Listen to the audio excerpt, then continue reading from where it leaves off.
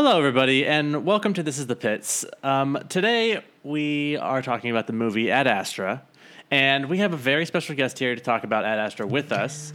Wait. What? Wait. Brad Astra. Oh, sorry. Well, Brad Astra. Let's just get that out of the way now. It's called Ad Astra, but we're going to say Brad Astra a lot. It's right there. Our guest today is H.P. Mendoza, and he is a director, he is a writer, he's a composer, producer, I mean, you name it. He's got 3 features out. One of them I produced. It's called Bitter Melon. It's the latest one. It's out on DVD. Special edition just came out. He's also produced a spooky horror film called I Am a Ghost. Very relevant because it's October right now. Go watch both of those movies and check out all of HP's work because it's amazing, and we're so happy to have you here, HP. Thanks for having me. Welcome, HP. Thank you. The whole time I'm like nodding, thinking that that's gonna translate into a podcast. So, yeah, just know that I'm in agreement with everything you just said. Now you've called it out. We're all imagining you nodding your head. Yes. So it just worked. Nonstop. HP, can I ask you a question? What is your general vibe, feeling, emotional response to Brad Pitt? Not even in relation to this movie, just overall. Just overall? Yeah. Yeah. This is a good year. This is a good time to ask me that because I kind of feel like he was one of those people that was like so ubiquitous that I didn't really have an opinion about him. You know what I mean? Mm-hmm. Okay. And this is where I'm going to get maybe slightly controversial. I kind of always thought that he was never really that good of an actor, because every time I would see him. I think this is a general vibe. I think we kind of felt the same way when we started this. Now we've come to know that I don't think that's that controversial. I think that's the general feeling about Brad. Yeah, maybe controversial amongst my Brad-loving friends then, I guess, right? Like, people would be true. Oh, wasn't he amazing in Interview with the Vampire? And, like, the funny thing is, like, me and my friends we do a pretty dead-on impersonation of Brad Pitt in Interview with the Vampire because he sounds like a young guy trying to sound older and British at the same time in a French film. Oh, my God. That was a dark period for him. Right? He was kind of like Keanu, too. Like, he just kind of, like, he spoke lower than he really could, so he couldn't sound as old as he thought he was. Yeah, it was very weird. And he didn't want to make that movie either. He wanted out so badly. And he was still young in his career. He hadn't crafted his craft. He hadn't honed his skills. Yeah, and I think for me, at my kindest during those years, I was like, there he is trying to play old again. He's like in dad drag or whatever, right? Like playing grown up. But whenever he was in a role where he could kind of just sound like himself, like when he played Floyd in True Romance, I'm like, there's where you shine, Yes. Yes. And okay, so another thing, and this is kind of strange, I think things started to change for me when I saw 12 Monkeys. Because I was like, oh, look, he's allowing himself to, not be Brad Pitt, He's using his natural pitch for his voice, so he's not trying to sound all old. I thought he was good. He was a little over the top, so it felt very like ticky and actorly, but it was still, I still thought it was a fun performance. And I think at that point I was like, okay, so he wants to be taken seriously. So I still don't know if I can because he still seems like a little boy to me at the time, And as time went on, now here's the thing. I think when I personally thought he started feeling like a good actor was when he started showing his age. So when I saw Tree of Life, I may not have thought that the movie was completely successful for me personally, because I'm an atheist. But I'm watching it and I'm like, I believe that you are a tortured, abusive dad. Because the movie lingers on his creases on his face and it just kind of looks right. And I think at that point I believe you now that you are like of age. I believe you now that you are the age that you are pretending to be back in Interview with the Vampire. I think he was always meant to play the age that he is in like Tree of Life and in like Babel and Ad Astra, absolutely. I'm right there with you. I think that once he figured out that you don't have to do a special voice for every single role, like there was at one point where he probably got a script and was like, okay, so what accent do I do for this one? And his manager's like, you don't do one for you just act in it. And he was like, oh shit, I guess, okay, yeah, I could try that. And then it like ended up being amazing. Right. But once he figured that out, like everyone started liking Brad Pitt more, I think, as an actor at least. I think so too. But the reason I say I'm being controversial is I get into conversations about certain movies like Snatch, and my European friends are often like, are you kidding? He does a dead-on Tinker impersonation. Like, his accent is so spot on. And I'm like, sure, but it's so technical that I still just see Brad Pitt doing an accent. Yeah, it's... Sure, it's kind of hard to separate.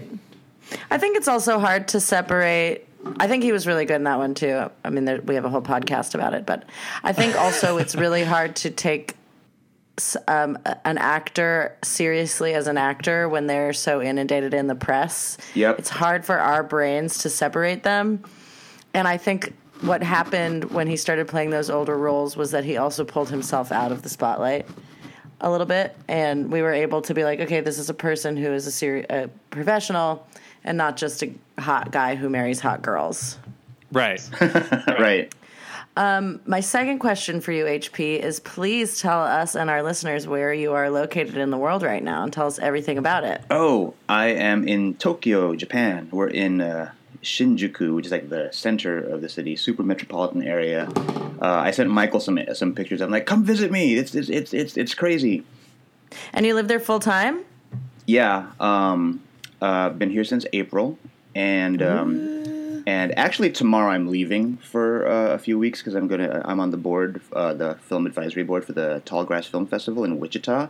So I'm leaving Tokyo to go to Wichita. So yeah, be jealous. What? I didn't know that. That's amazing. It's one of my favorite film festivals. So yeah. Yeah, Tallgrass is really cool. That's awesome. So cool. And I finally get to see Parasite, Bong Joon-ho's Parasite. Everyone's been talking about it. Oh, my God. And you guys get to see it. You guys are the only ones that get to see it this weekend. LA is the only city that gets it.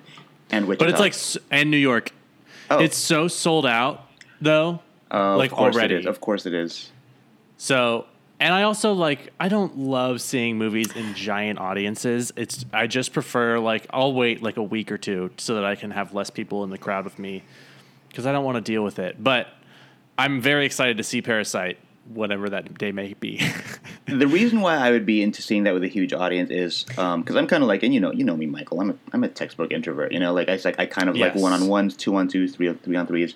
But comedies and horror films are the movies I want to hear like thousands of people laughing or screaming. And Parasite's going to be one of those movies. Effervescence. Absolutely, yeah. So I'm kind of excited to see that in a big theater. Cool. Are you making movies in Japan? Hoping to. You know, what's interesting is I think that after Bitter Melon was a step up for me, like in budget and like I guess even technique, because it was a chance to like step toward quote unquote doing things the right way and not doing things so DIY, you know. And totally. It's only a step, and Michael can tell you about that. It was interesting to like shoot with permits, right? Like it's like, oh, we're doing things legally, but it was still only a step. And I think the next step for me now is actually getting managed. You know, actually, like whenever I talk to other filmmakers and like other reps and people in agencies, and they're always like, oh yeah, this is your third film. This is so cool. So who's your rep? And I'm like, oh, I've never been repped. And they always like their jaws drop. They're like, wait, you need a rep. Like, how did you manage to make 3 feature films that got distributed and not be repped? Yeah, wild. Good for you. Oh, and I didn't know that. So here's the thing: people have been saying that to me for years, and I didn't know that was a compliment.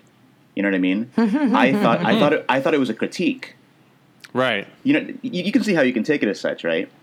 Yeah, like people. Yeah, you think that they're telling you like, come on, HP, get with it. But they're really like, wow, look at you go. Yeah, and well, especially if they are managers or reps. And I won't say the name, but do you remember, Michael, when like that one manager was kind of hounding me and you?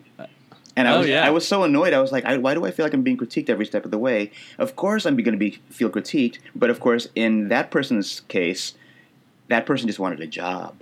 You know? Like, I want to manage you. I'm like, oh, I'm so dumb.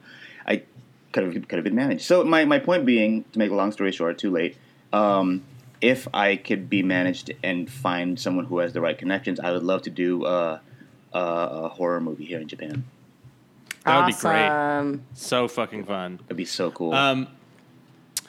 So, Chelsea, do you want to say anything about 2019 before we start getting into the movie? Well, what's fun about doing current day movies is, one, we're all sitting and living in 2019 right now, but for the sake of this podcast being a time capsule, 2019 has been the year of Old Town Road by Lil Nas X. And Lizzo. And Lizzo killing it at Billie Eilish also. Let's see. Donald Trump is president. It's a shit show here. He's possibly getting impeached. There's an impeachment inquiry. That's happening right now. That's happening right now. That's pretty new information. England is still trying to figure out how to leave the EU, which is fun to watch. And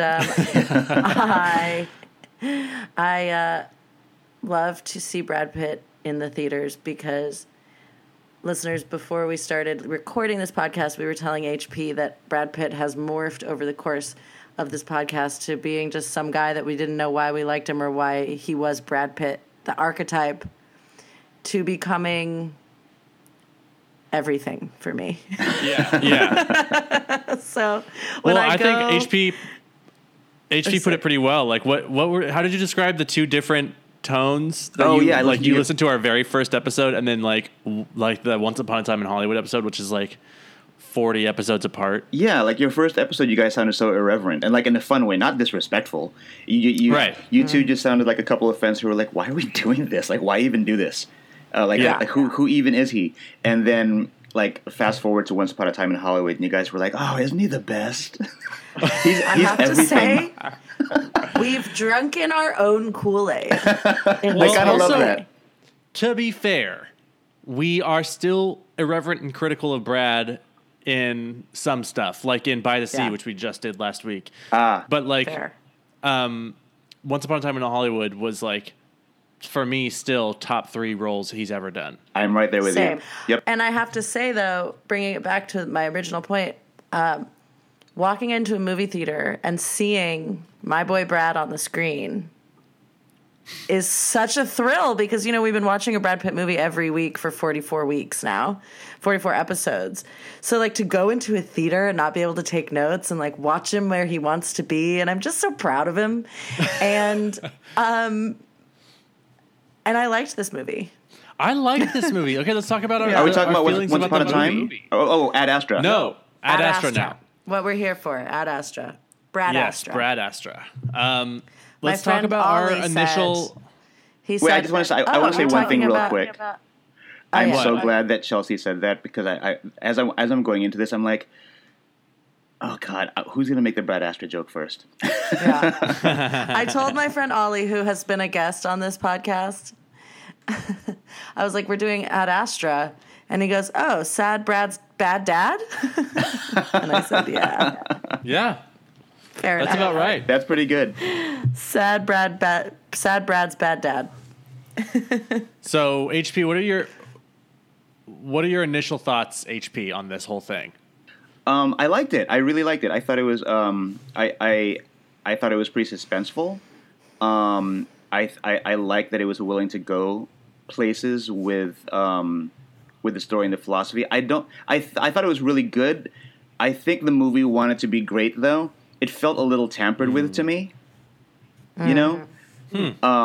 Like I feel like the stuff that it wanted to say required to me. It's almost like they were like, let's make a 2001, or let's make a Solaris, right? Like let's make a thinking person sci-fi.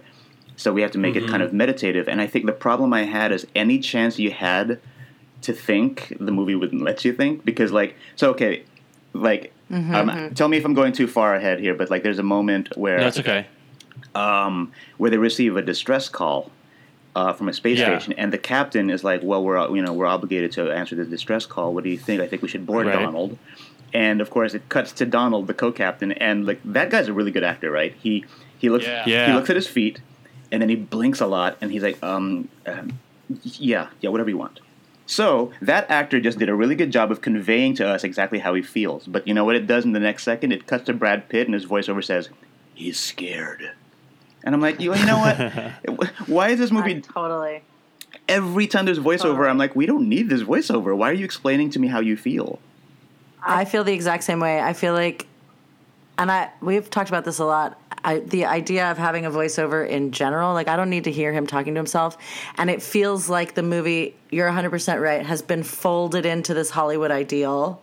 For even the story, like even the fact that we see him get back to planet Earth, it's just like, we didn't need that. We already had the journey. It's almost like they took the magic Hollywood wand and like put the Hollywood fairy dust on it, and it's totally not necessary. Yeah. There are lots of moments in there where I'm like, oh, this could end right now. 100%. Yeah, I kept thinking that too. I kept thinking like, oh, this is about to end, and I think this is a great place to end. And then it just didn't.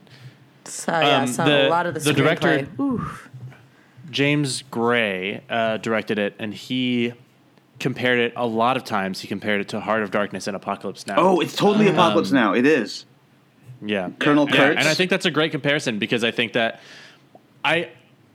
honestly, it's my defense to what you just said about the voiceover. Like, I think that the voiceover was like, to me, I just thought of it as like this whole thing is about his struggle, and it's not necessarily us watching him go through this struggle. It's us sort of supposed to feel his struggle, and so he sees these co-pilots who are in most scenarios, you're like, okay, you're a fucking spaceship pilot.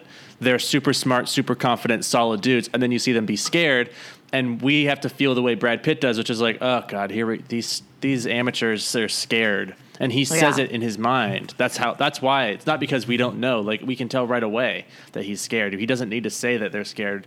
The point is for us to see that Brad is catching it, and his tone of voice lets us know how Brad's feeling.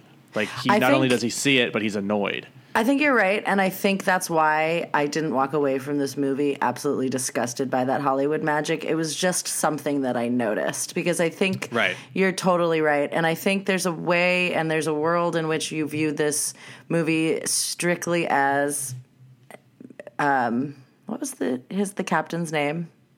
Brad's character name? Roy McBride. Roy McBride, which is like, what a name. What a Hollywood name. Right? White man's name. But no, if we think about this whole thing as like his mental health journey, like going to meet his father, confronting his demons, blah, blah, blah, blah, blah, then in that sense, story totally checks out. And I'm willing to like suffer the on-the-noseness of the storyline and like all that shit. Yeah, I'll put up with it. I put up with it because at least it's okay. So it is kind of over-explaining things like you know, like my father, was he always the man he is, or am I just seeing it the way it would be? You know, it's kind of like okay, like you know, on the nose, daddy issues to the nines. And if it wasn't a good movie, I would fucking hate that. You know, spot on, right? It's like at least, but the thing that you are over-explaining is still good, right? Yeah. So I'll totally take it. Yeah, and you're right. It's like but see, that's the funny thing. In Apocalypse Now, it's full of voiceover, but that's not on the nose. You know. Well, no. Yeah, well, because he's talking. Also totally unique to itself, right? Then in Apocalypse Now, he's like just so insane that his voiceover is like almost completely irrelevant. Yeah. Yeah. Yeah, you don't notice it. Here, you notice it. I mean, it's reading the reviews. It's been brought up a lot, like as a negative thing, is the voiceover.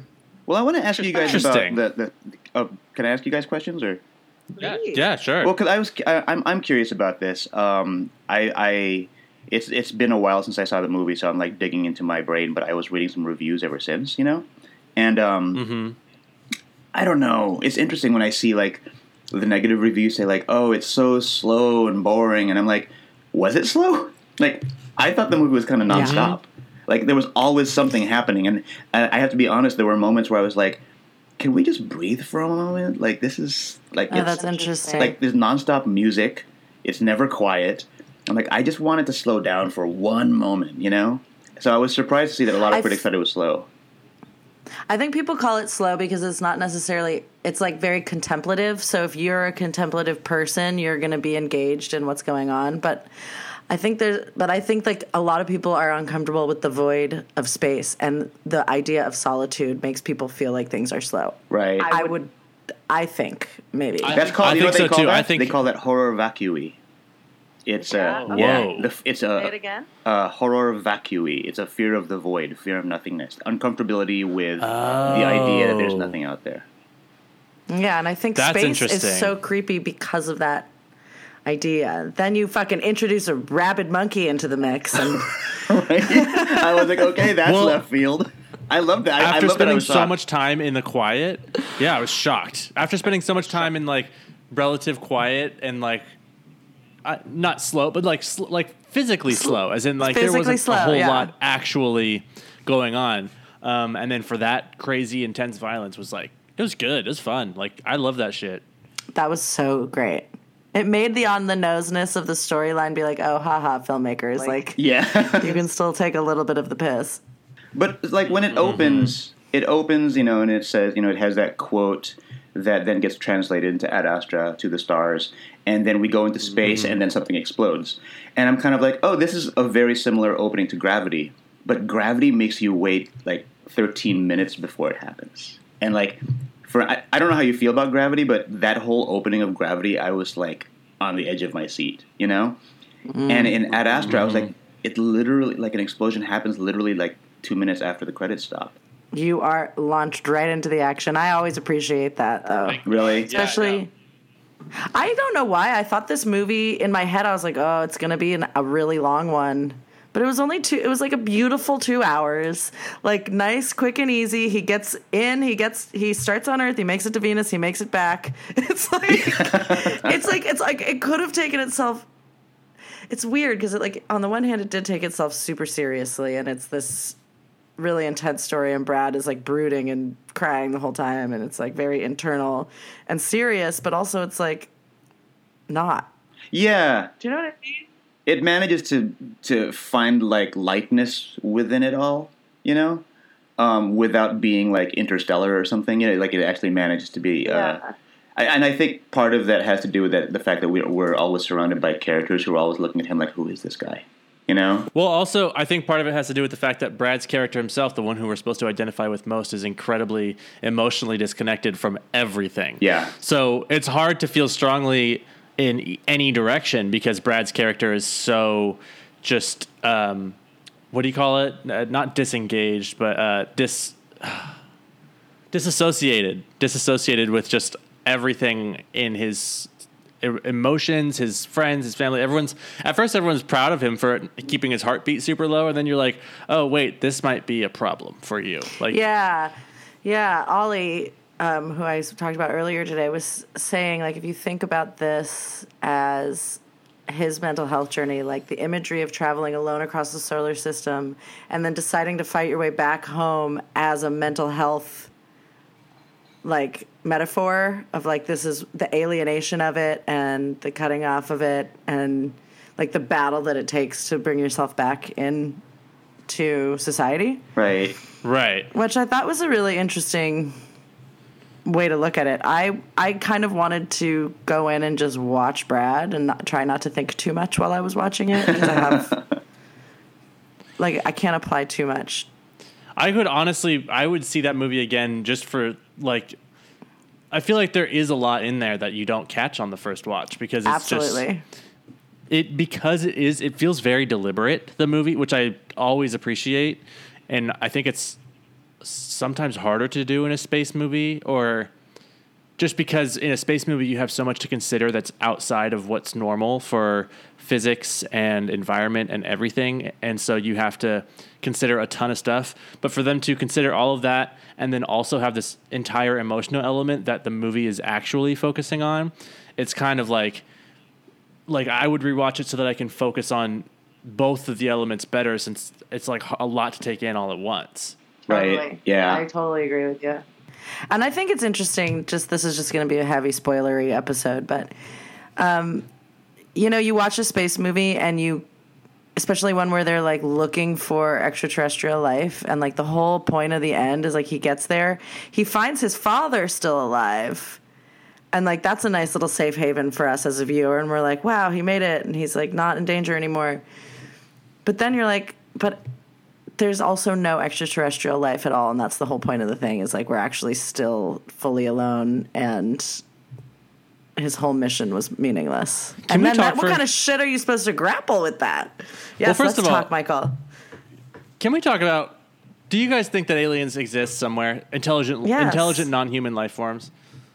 Yes. I feel like when it comes to all things supernatural, preternatural, anything that it kind of exists beyond the studies of whatever we've been taught in school, I'm agnostic, and I don't want that to sound like I'm ambivalent. What I mean is, I kind of lean toward no, but I want to believe, right?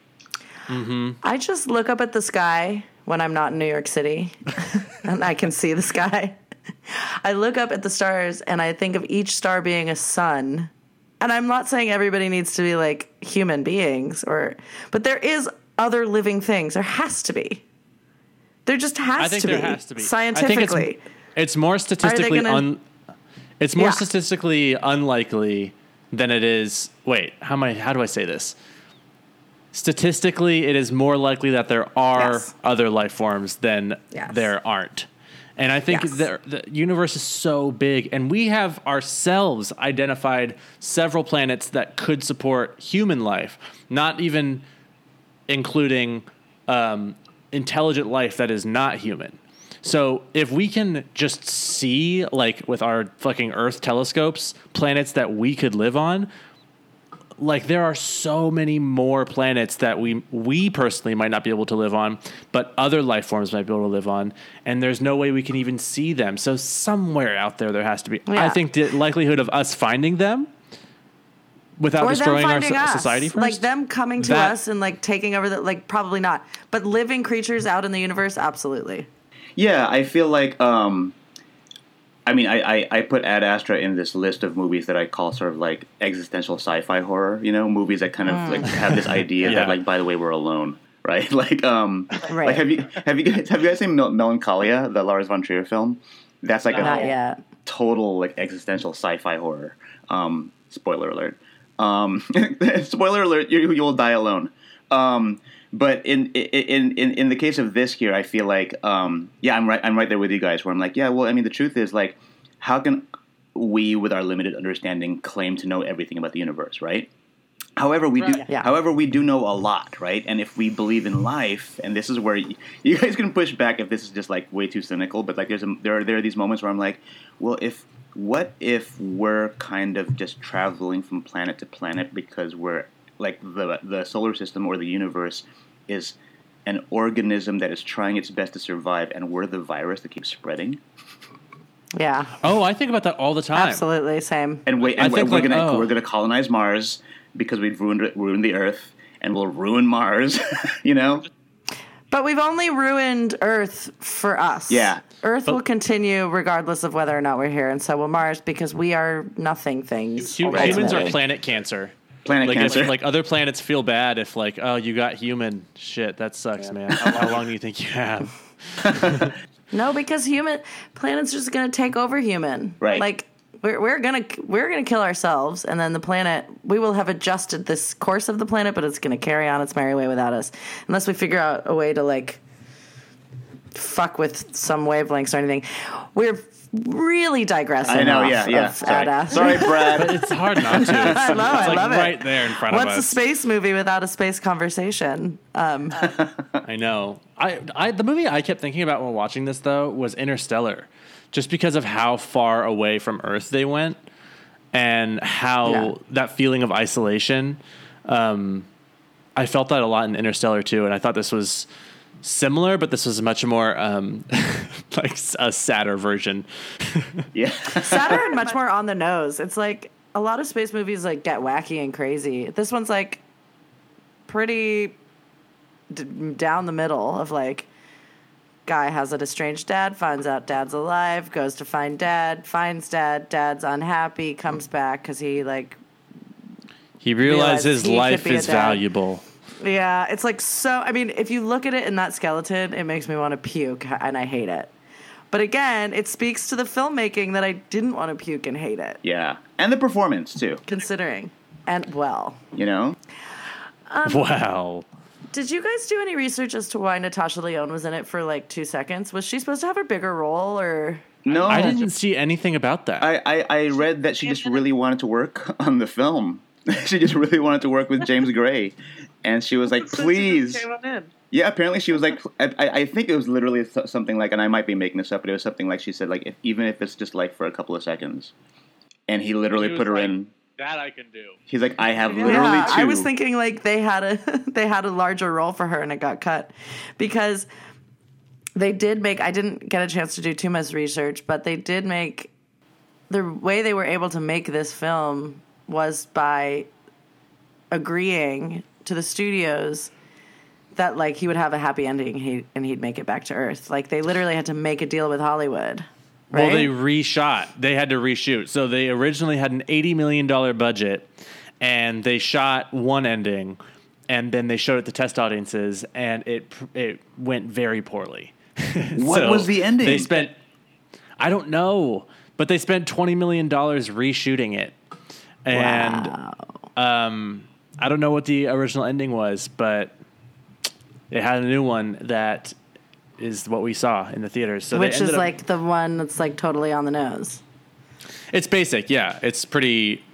I mean, I think it's a good. I'm happy with it because it's just like whole. But I do think that there is room for it to like do something a little bit more edgy and like you Totally. made a Heart of Darkness Apocalypse Now. You want to go down in history as an Apocalypse Now, then you got to have a strong take. Yeah, totally. Sure. I'd love to see a director's cut then because this is a total example of a movie that had high hopes and then bowed down to the studios. Yeah. You know? I So think I'm that's why curious as to what Gray would.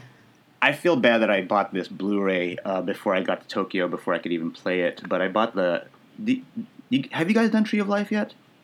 Yeah. Yeah. I should listen to that. So I was okay with Tree of Life, but after we walked out, I was like, Brad Pitt's performance was really good, but the movie feels tampered with. Like, it feels like there's some odd moments where it's like, why do we only get like 3 seconds of Sean Penn? And then Criterion did the Blu-ray, which is like 3 hours long. And apparently, it's not just an hour added onto the film, but they removed an hour from the original film. So apparently, it's Yeah. They removed his completely- whole storyline.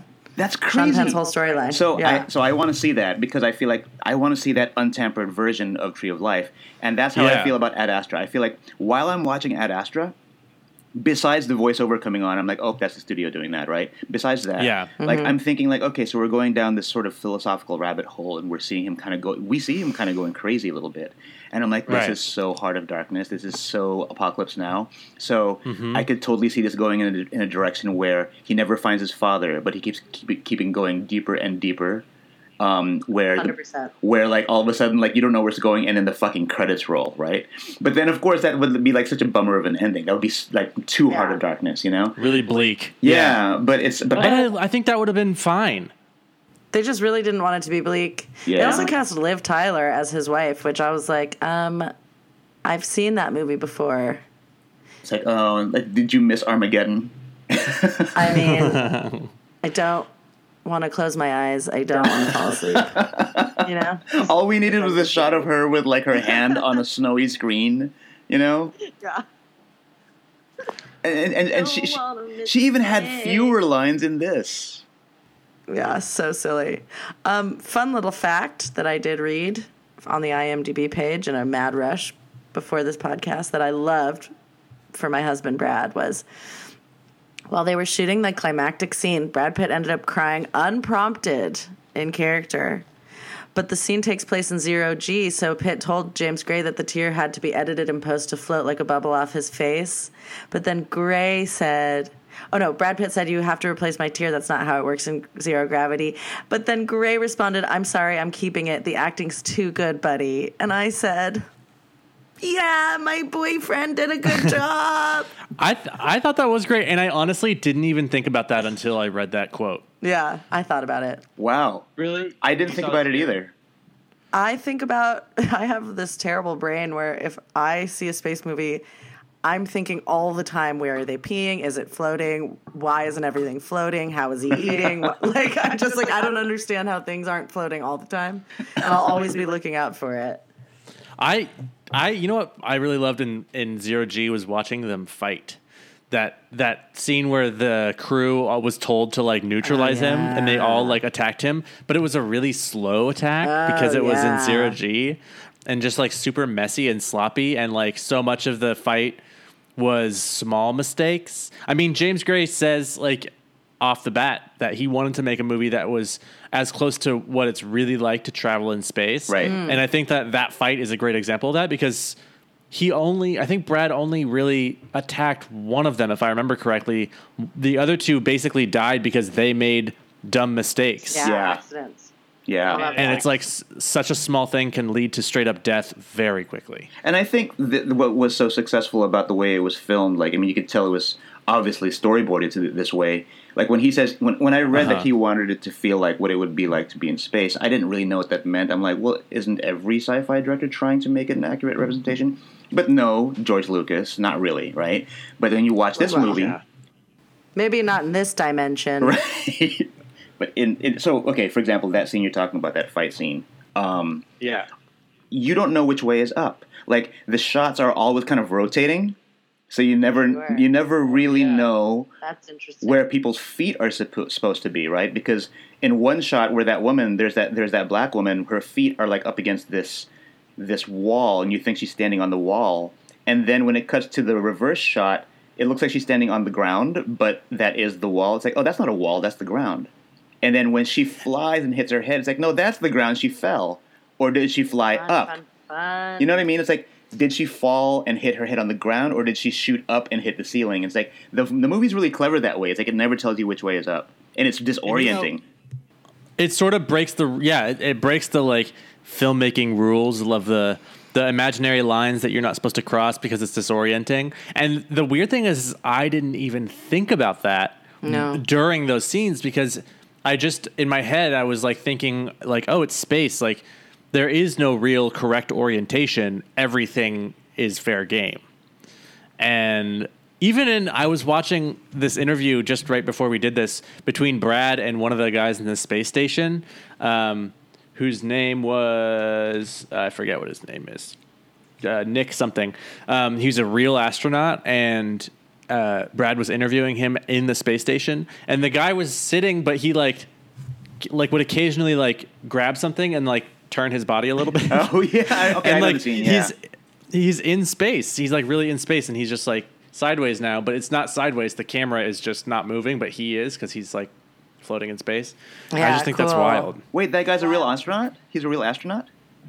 Well, no. It's like a promotional thing. Brad Pitt is on Earth at NASA, and he's doing a live interview with an actual astronaut at the ISS space station. Is that ISS space station? Is ISS part of? International Space Station. So it's just ISS. Anyway, yeah, I know. I just realized that as I said it. Michael, It share doesn't that matter. link on our Instagram because it's pretty cool. It is pretty cool. And one of the, just like a fun little fact, one of the things that Brad asked him, aside from like how realistic it was, he said you did a great job. It was very realistic. And then Brad said, who's more believable, George Clooney in Gravity or me in this? And the astronaut said that Brad was more convincing. Hands down. And by the way, I'm a George Clooney fan, but he's hands down way more convincing. Yeah. Yeah. I also just love that Brad would ask because him and George Clooney have such a fun rapport. I know, yeah. Yeah. And speaking of that, another little random fact is that Brad Pitt is the 8th cast member from the Ocean series to appear in an outer space movie. Oh, yeah. Matt Damon in The Martian, which was Matt also Damon in great. The Martian, Don Cheadle in Mission to Mars, Sandra Bullock in Gravity, Casey Affleck George in Clooney in Interstellar, Gravity. George Clooney in Solaris. Okay, so there like- has to be like an Ocean's 14 out in space then. There basically already was. Yeah, you can cut all those movies together and make it. Someone Yeah, should HP, definitely do just it. edit, like watch all those movies and cut out all the scenes from each character, and then like make it look like they're in a movie together. Yeah. Oh my god. Jeez.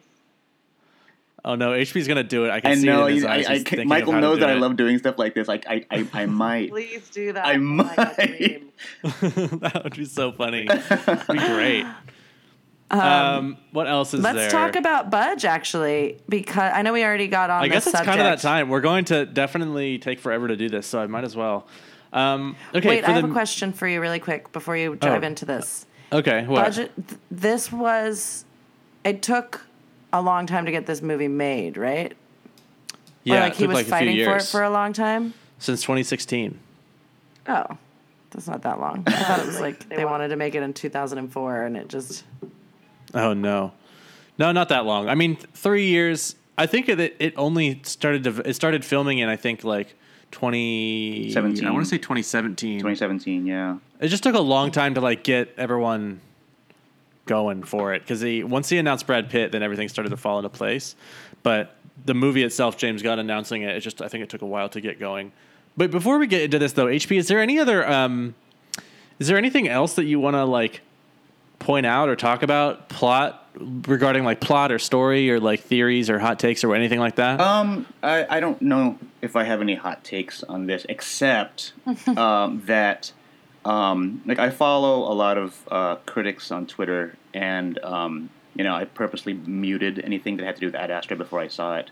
And so when I unmuted, I was kind of surprised to see a lot of critics saying, yeah, it's a good movie. The philosophy kind of sucks in the movie. The philosophy is kind of like a little too obvious. Like we all know this stuff, so we don't need any more of this. But at least the movie is a good action film. And the funny thing about that to me is whenever I see a review like that, it kind of feels like no, you're just kind of grandstanding to show that you actually get it. Yeah, you're bored. Right. You don't get it at all. And so so I can't help but think, this is not me trying to go full circle, but I literally was just thinking about this ever since I read those reviews. When 12 Monkeys came out, so many critics were like, "We get it. We're on the brink of destruction. Like you don't need to like bash us over the head with your message." And the funny thing is, I can see. So I was a teenager when I saw 12 Monkeys, and I loved it, and I saw it again like well after college, and it had like the ending had a totally different meaning to me. And what was so great, what I loved about that was that I think I'd matured because when I was a teenager, I was like, whatever, I know everything, You're not telling me anything new. I get it. I get life, and that's a cliche. You're just telling me stuff that every adult's ever told me, and then as an adult, I'm watching it. I'm like, but these things kind of exist for a reason, and this actually means something to me now that I'm an adult. And the funny thing is, in 12 Monkeys, they're watching Vertigo, and they're in the movie theater, and the Bruce Willis character says, "Wait, this movie changes every time I watch it.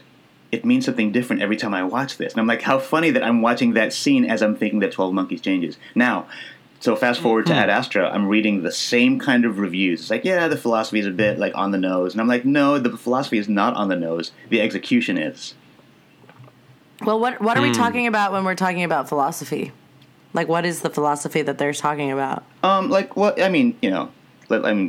truth is, like, as you watch it, you realize that Ad Astra is trying to, or it does want to be that philosophical sci-fi, right? Like Interstellar or like Solaris, but like the philosophies that they're calling out, that these critics are calling out, is like, okay, daddy issue movie, and got it. Okay, so not one particular thing, but a sweeping ideological thing, right? And the idea that you can't shut yourself off to your emotions, otherwise that's because that would be true loneliness, right? Like true alienation isn't about being in space; it's about having no emotions at all. And if you allow yourself to feel, then you can actually maybe smile, right?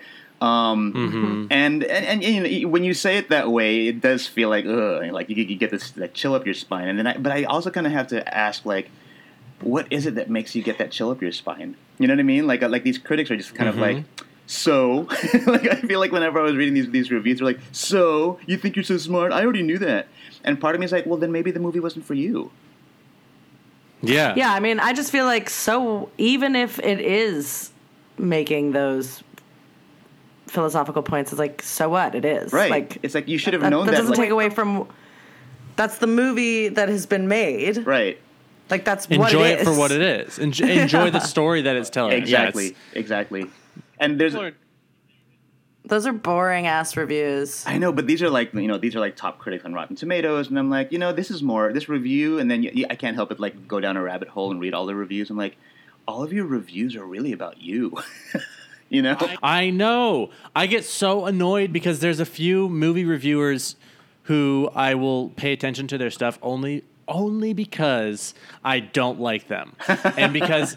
When I watch a movie and I feel a certain way about it, or even if I haven't seen the movie and I'm like, well, let's see what this dumb fuck says about it, because then I'll know I'll know what like the popular film community or like the popular critics think of something, and I'll be like, okay, so if this guy liked it, then there's like an 80% chance I will, and like a strong 20 that I won't. Right.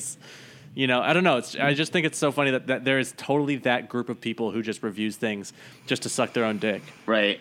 Meanwhile, I think I also have a handful of critics who I follow because I'm like, if he or she hates it, I'll probably love it.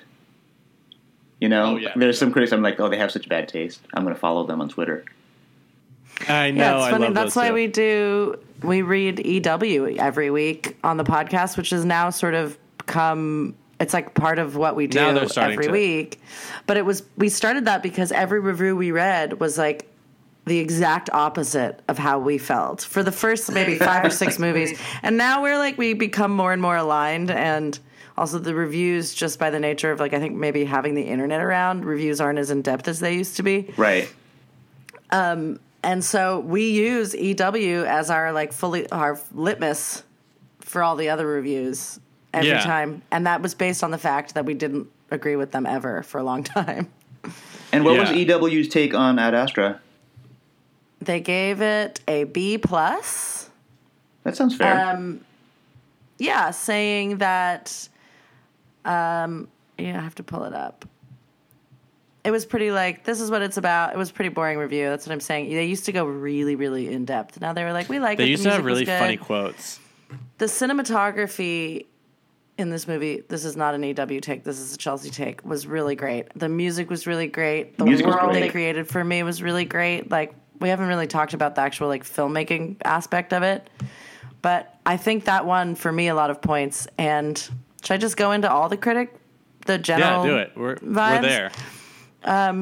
So Rotten Tomatoes, which is one we talk about every weekend, has an approval rating of 83% based on 336 reviews. That gives it a 7.6 out of 10. The website's critical consensus reads that Ad Astra takes a visually thrilling journey through the vast reaches of space while charting an ambitious course for the heart and the bond between parent and child. Metacritic, which uses a weighted average, gives a score an 80 out of 10 based on 56 critics. CinemaScore gives it a grade of B-. That's weird. Why so low? Let's see, why so low? Whatever. Some people are going to rate it low just because they want to be contrarians. Well, a lot of the low ratings are like you were saying, HP, that it's slow, obtuse, little emotional connection, too on the nose, like richly imagines practical and interpersonal aspects of settlement on the moon and beyond. The insights on human nature are simplistic level of pop psychology. So like the world is good, but it's like the philosophy is obvious. And it's like we were saying earlier, like, so the fuck what? He made this movie. See, The movie was made.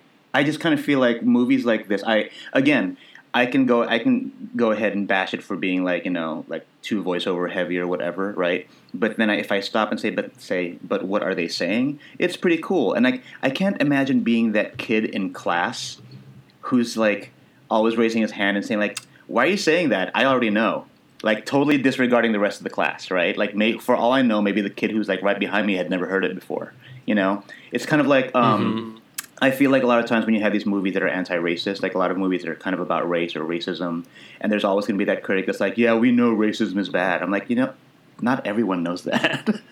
Yeah, well, it's still around, Yeah. so apparently the Right. message is not all the way out there yet. Exactly, right. So I just kind of feel like, go ahead and preach that and let everyone know how not racist you are. That's great, but can we get back to talking about the movie? Yeah.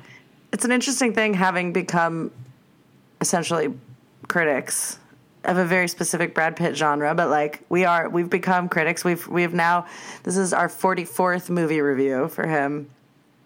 Wow. And Congratulations, you guys. I think thanks. I don't know if we should be celebrating. Yeah, it's a weird thing. But I feel like a lot of the times I want to say I don't like this movie because of the philosophy, but I think that that's just too fucking easy, and I don't like the movie because I don't like the movie. Like, there's the core of going to see a movie with how it makes you feel, right? Forget about everything in your brain. Forget about the fact that all three of us talking right now are filmmakers, and so we know what goes into making films. But, like, how does it make you feel? Did you enjoy yourself for the 2 hours you were watching it? Yes. That's the bottom line. Yes, I did. No matter what, that is the bottom line. And I actually, unrelated, I'm struggling with that with the Joker, the movie Joker right now, because I just watched it. I watched it for the first time last night, and, like, without revealing too much. Chelsea, have you seen it? No, and I'm not going to. Why? I don't see superhero movies. Oh my God! I know it's not a forgot about that. superhero movie. I don't do it. Believe me, I get into an argument every day. I'm not going to watch it. I'm sure it's great. My boyfriend today was That's like, fine. "But what if it's the best movie ever?" And I was like, "Then I won't see the best movie ever." Like, there's 100,000 best movie evers. Oh my God! Okay, so you made your point. Chelsea's. Oh my God, I cannot with you. There's a rage in me right now that I'm not going to get into, but it's Everybody fine. has the rage. Everybody has the rage. It's like I'm a vegan at a pig farm. My point is, I'm struggling with the Joker right now because I was sitting through the whole movie and I like actually really enjoyed watching the movie, and then like, Great. but afterward, all I could think about was like all of the fucking white dudes who are like assholes who are just like, oh, the world doesn't understand me. The Joker explains perfectly how the world doesn't understand me, and I'm actually a really smart dude, but nobody gets it, and I deserve like all this shit because I am special. And it's like, I just can't help thinking about all of the people who this movie is going to speak to or whatever in a positive way, even though I sat there and I enjoyed it. I haven't seen it. I think if you enjoyed it, it's okay for you to say, I enjoyed this movie. It was entertaining as a movie, but I have these thoughts on it, and that's okay. And I also think that that movie was made particularly by Hollywood, and to incite that feeling in you, and it pisses me off. This is not a Joker now podcast. we're digressing. I'll digress. I got into a full-on argument at a dinner party that I hosted the other day about this movie, and I've never seen it, and I'm never gonna see it, so I should just shut the fuck up. But so for me, and I do want to see it. I personally have become one of those people. It's just like, oh, have we not seen enough from like the Gotham universe? Not even like the superhero universe, but I'm like, we've had like 10 Jokers in the past 10 years, right? I know, it's so stupid. But I do want to see it because it kind of references a lot of like my favorite movies. Like Taxi Driver is one of my favorite movies. The King of Comedy is one of my favorite movies, and like this movie looked like The King of Comedy meets Taxi Driver. But I also do think that some of my favorite movies are made by people I would never want to be friends with. You know, some of my favorite, of course, you know, like I think Lars von Trier is a piece of shit person. You know, but same with Tarantino. You know, right? Oh my God, I don't want to meet him. This is across all art, right? Across all art. You know, it's a big conversation I have all the time is Michael fucking Jackson. Best musician ever in the history of music. His music is uncomparably great. Right. But he liked to have sex with children. So, like... What do we do with that? What the fuck do we do with that? Yeah. We gotta grapple with it, but we can still say that he made great art. And we can still enjoy the art he made. Maybe, I don't know. This is a way bigger conversation. Michael, how much did it cost to make this movie? Yeah, I was just going to say, you want to hear? Well, like I said before, it originally had an $80 million budget. They ended up doing some reshoots, and it's just said, all I saw was that they went over $100,000. I don't know how far over, but I can't imagine that far. So around $100,000, I think, is where they landed. Was it shot in a studio? Yeah, it was shot in Santa Clarita, California, in a studio. Ooh, fancy. Its opening weekend. By the way, just a little fun fact. On its opening weekend, when it had its premiere in Hollywood, it premiered at the Cinerama Dome in Hollywood, and Brad Pitt got there early so that he could talk to every single reporter who was there, and he did. He went and he talked to every single one. I love him so much. We haven't even talked about what's going on with Brad in 2019, and we will next episode. We did before. Because you guys, he's really struggling. He's sober for the first time. He still hasn't finalized his divorce. He's doing fine. Michael, maybe we need to do a non-movie Pitt podcast and just catch up on where he is right now. Because I don't think we do. I think he's fine. Okay, fine. Carry on. Okay, sorry. My point is that he's a great guy. Yeah. Okay. Moving on. His opening weekend, it opened at number 2 behind Downton Abbey, Yep. and it made $19 million, which is pretty fucking good for number 2. Okay. Yeah, it made for its reference, money back Downton then. Abbey made 31. Its total domestic gross so far, and it is still in theaters, but its total domestic gross was 47 million, and its total worldwide was 120 million. So it did make its money back, and it will continue to do more money making because it's still in theaters. When I saw it, I think I saw it the second weekend it was out, and it was packed house. Packed. It was number 2 weekends in a row. Was it packed for you, Michael? Fucking Downton Abbey beats Brad Astra? Yeah. Yeah, it was still packed for me. I went last weekend, and it was at that point it had been out for a while, and it was still very packed. And it was in a huge theater. I was at the ArcLight, not the Cinerama, but at the ArcLight, and it was huge, still packed, crazy. Yeah, Chelsea. When It was still packed. I was texting Michael when I got to the theater because I was like, because the one thing I'm struggling with here in Tokyo is that we get a lot of films really late. Like we just got Blind Spotting. That movie hit iTunes like a year and a half ago. You know. But that's because it's a smaller indie film. But of course, films like Toy Story 4 and Marvel movies are going to come here on the day, right? And same with Ad Astra. I was really happy that Ad Astra. I texted Michael. I was like, it's going to be here on the day. So I went on the day. Studio films. Exactly. Like your A24s ain't going to make it to you. Your Paramounts, which this is a Paramount production, right? This is. I think so. Or Warner Brothers. I'm One of actually the two not biggies. sure. It's a big one.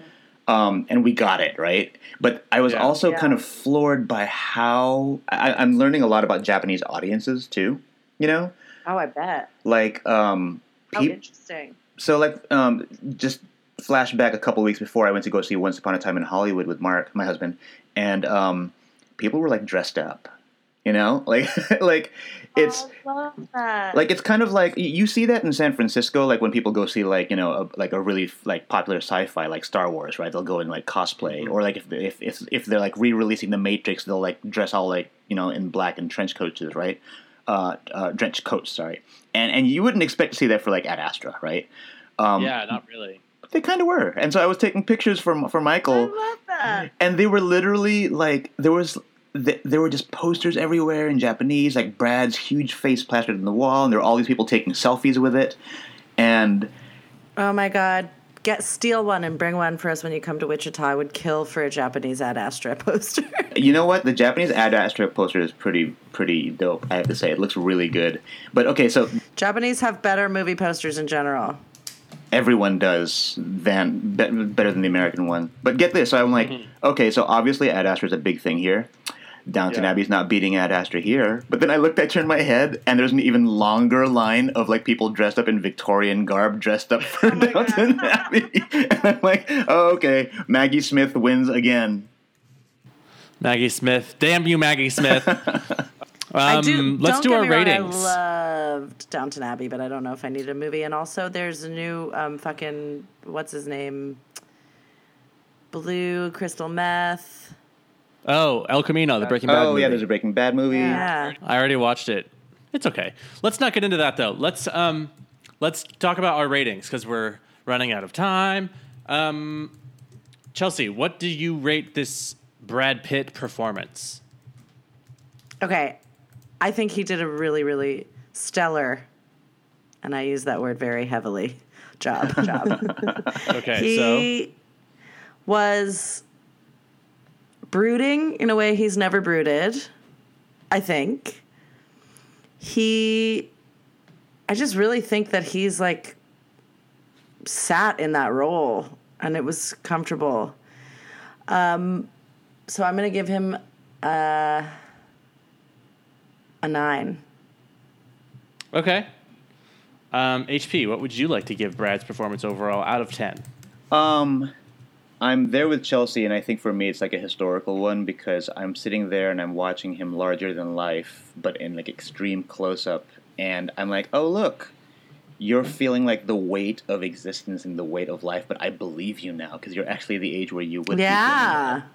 Couldn't have said it better myself. Finally. You know what I mean? Yeah. It's like, but here's the thing: he's played those exact emotions before in other films, and he just, to me, just felt like a young guy pretending to be sad, and I actually forgot he was acting in a few moments here. Like I shouldn't say in a few moments. For the most part, I really believe that he was Roy McBride, and that to me kind of felt like, oh, he seems wise and troubled. And I do feel like there was one moment where there was a chance for him to like really chew up the scenery, and he still was subtle about it. You know the scene I'm talking about where like he loses it, you know, and he's like, "That's my dad. What did you heard back from my dad?" And I was scared. Like once his voice started getting a little bit higher and louder, I thought it might be another moment of like, "What's in the box?" And it really wasn't, you know. Again, early on in his career, let's separate old from new. No, but again, it's just like that's like real grief now, right?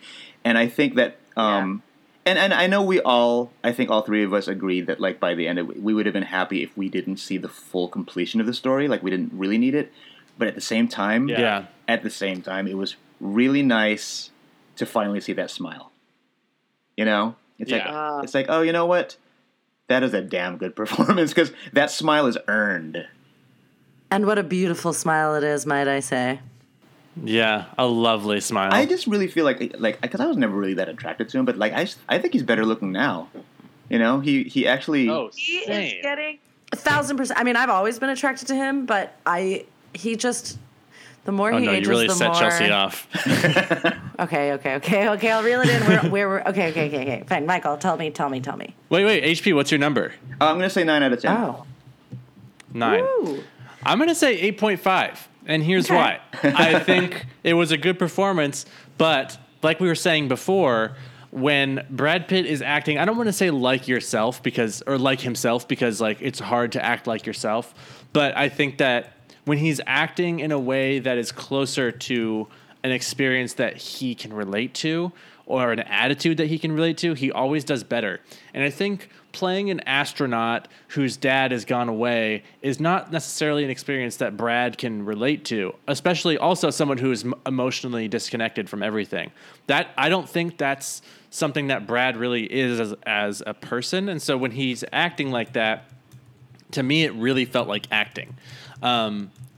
There was a little bit, sometimes it just felt like he was really trying hard to act. And he did a good job of acting, but I was never not aware of him acting. Does that make sense? So I never was able to get lost in his character like the way I was with like so many of his other roles where I just felt like it was really something that he kind of casually, or not casually, but like more seamlessly became part of. And so I'm talking a little bit like that half point because I think it was a great performance overall. There's just like it just wasn't quite all the way for me. So 8.5, which is still pretty high. okay. It's very high. Yeah. And it's fair, you know, being that he's Brad Pitt. You know, like he's inescapably Brad Pitt. Because I'm right there with you. I'm like, wow, he's so good for Brad Pitt. You know, like, I'm in the theater thinking like, wow, he's so good for who he is. And that's a weird thing to say. I don't mean like, oh, he's so good for a bad actor. I just mean like, he's so good for the fact that I know so much about his life. Yes, well, and that's exactly. That is one of the fundamental reasons why we started this podcast. And even at the top of this one, it's like, who is this guy? Like, why is this national obsession with him? And it is hard to separate that. So when it is separated, it's very powerful. Chelsea or HP, what do you rate his looks? Out of 10 also. Okay, so this is hard. This might be a little hard for me to even separate because I'd seen Once Upon a Time in Hollywood right before, you know. And for me, Which do you prefer?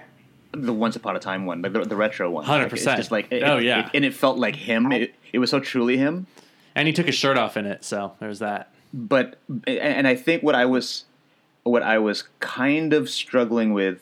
And maybe this is a good struggle, right? But what I was kind of struggling with in Ad Astra is he looked like his hairstyle and just like the way he carried himself. He looked like he was kind of playing like the Brad Pitt of the past, right? Because he had like that look, and I liked it because he's weathered and wise now. And there's a moment where I'm like, oh, I get it now. You know, like I see him and I'm like, oh, that's the look he had in whatever film from 1998, or that's the look he had in that film from 2000. And I get it now. But at the same time, I'm like, he's he's not the Brad from Once Upon a Time in Hollywood. So I kind of feel like even though I do think he looks better with age, he's still in Ad Astra just looked like Brad Pitt to me. Just physically. Yes. Just physically. I agree. So what do you give him? 7. I think that's about where I am too. I think his hair was pretty average. It was just like he just looked like basic Brad Pitt. I'll give him 7.5 because I think basic Brad Pitt's pretty good. Yeah. But I was never like sliding around in my seat or anything like that. Like he was just looked like Brad Pitt. Sliding around in your seat. What are you looking to achieve by doing that, Michael? Brad Pitt, I could not sit still during Once Upon a Time in Hollywood. It was like sitting in zero gravity. That's what it was like. Chelsea, where do you feel for him? I thought he looked really, really good. Okay, that's fair. I thought he looked, but I always liked him like Tree of Life. It was a similar look to Tree of Life, the close cut hair and elderly and a little bit damaged mentally. Yeah. Yeah. To pick between Once Upon a Time and this one, I mean, could almost marry, fuck, kill this. Like, I would definitely fuck the Once Upon a Time Brad. Mm-hmm. Ooh, but I'd also fuck the... It's like you wouldn't with that. I don't know. At Astra, he's not bad looking. There's only one Brad I wouldn't fuck, and that was the By the Sea Brad, which we just did last week. Ugh, yeah, piece of shit. Wait, but Chelsea, you didn't even name what number you give for this look. I'm sliding off my seat just thinking about it. Okay, so 9? I'm going to give him an 8. 8. Oh, okay. He's been hot. He's been way fucking hotter, let me tell you. Consistently very attractive for a very long time, especially these last 10 years. But very, very Brad. Shocking. He's one of the only really white men who crazy. looks good older. Right? Yeah, it's amazing. I want to see him do some stunt, appearance stunt level Hollywood stuff where, like, like how like Charlize Theron gets called brave for like not wearing makeup. I want to see Brad Pitt like gain 60 pounds for a role and like grow a beard. And like, how would that look? I would, right? I would love that. I'd be like, okay, like a hunky Brad. You know what I mean? It's just like let's see, let's see Bear Brad. Yeah, into it. Okay, lastly, movie overall. Chelsea, what are you giving it? 7. I felt Okay. comfortable at 7. I feel like I really feel like we missed out a lot in this podcast about not talking about like the sheer filmmaking of it. I really liked the music. I really liked the way that it looked. I liked all the worlds. I loved the Moon Pirates. I loved loved the Moon like Pirates. the Moon Pirates. That's like such a cool idea. Like those like well thought out worlds that we just touched on them, but they were there, and I really liked the world that we were in.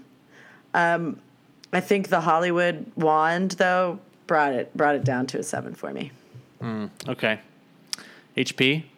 I'm right there because I'm going to give it. I want to give it an 8, but I am. So I'm gonna echo and add. I'm gonna echo what Chelsea said because basically I do think there was a lot of really really like fantastic filmmaking behind it. Like there's a lot of thought put into the compositions. Like again, it's just like when you are grounded, let's keep the audience grounded, right? Like on the moon. Yeah. The whole Moon Pirate thing, it was just like a really, really cool. Like I didn't think I was going to be seeing a car chase on the moon. That's insane, and it was really cool. It felt really action packed. And then once we like start launching into space, you feel like you're floating. And like, and there was a lot of thought was put into this. A lot of thought was put into the music because the music felt like super like retro futurist, right? Like it felt like there were certain moments that felt like okay, that's like the Boards of Canada or whatever. It sounds like 70s sci-fi, and a lot of thought went into it, and I just can't help but feel like every time it feels slightly dumb, I'm like, that's not James Gray doing that. This really feels like this is not a pure experience, and that's why I'm not going to give it an 8. So but I think 7's fair because it doesn't make it bad. It's still a good movie. It's just not as great as I think it was aiming to be. Yeah, that's fair. I agree. Where are you at, Michael? I'm going to give it an 8. I thought you were going to go lower than that. What a thrill. No, I'm going with 8 because, like, although I do agree with all that stuff, and like I probably think it could have been something more profound and better in a lot of ways. I was like, I enjoyed myself the entire time. I loved the whole movie. I didn't feel.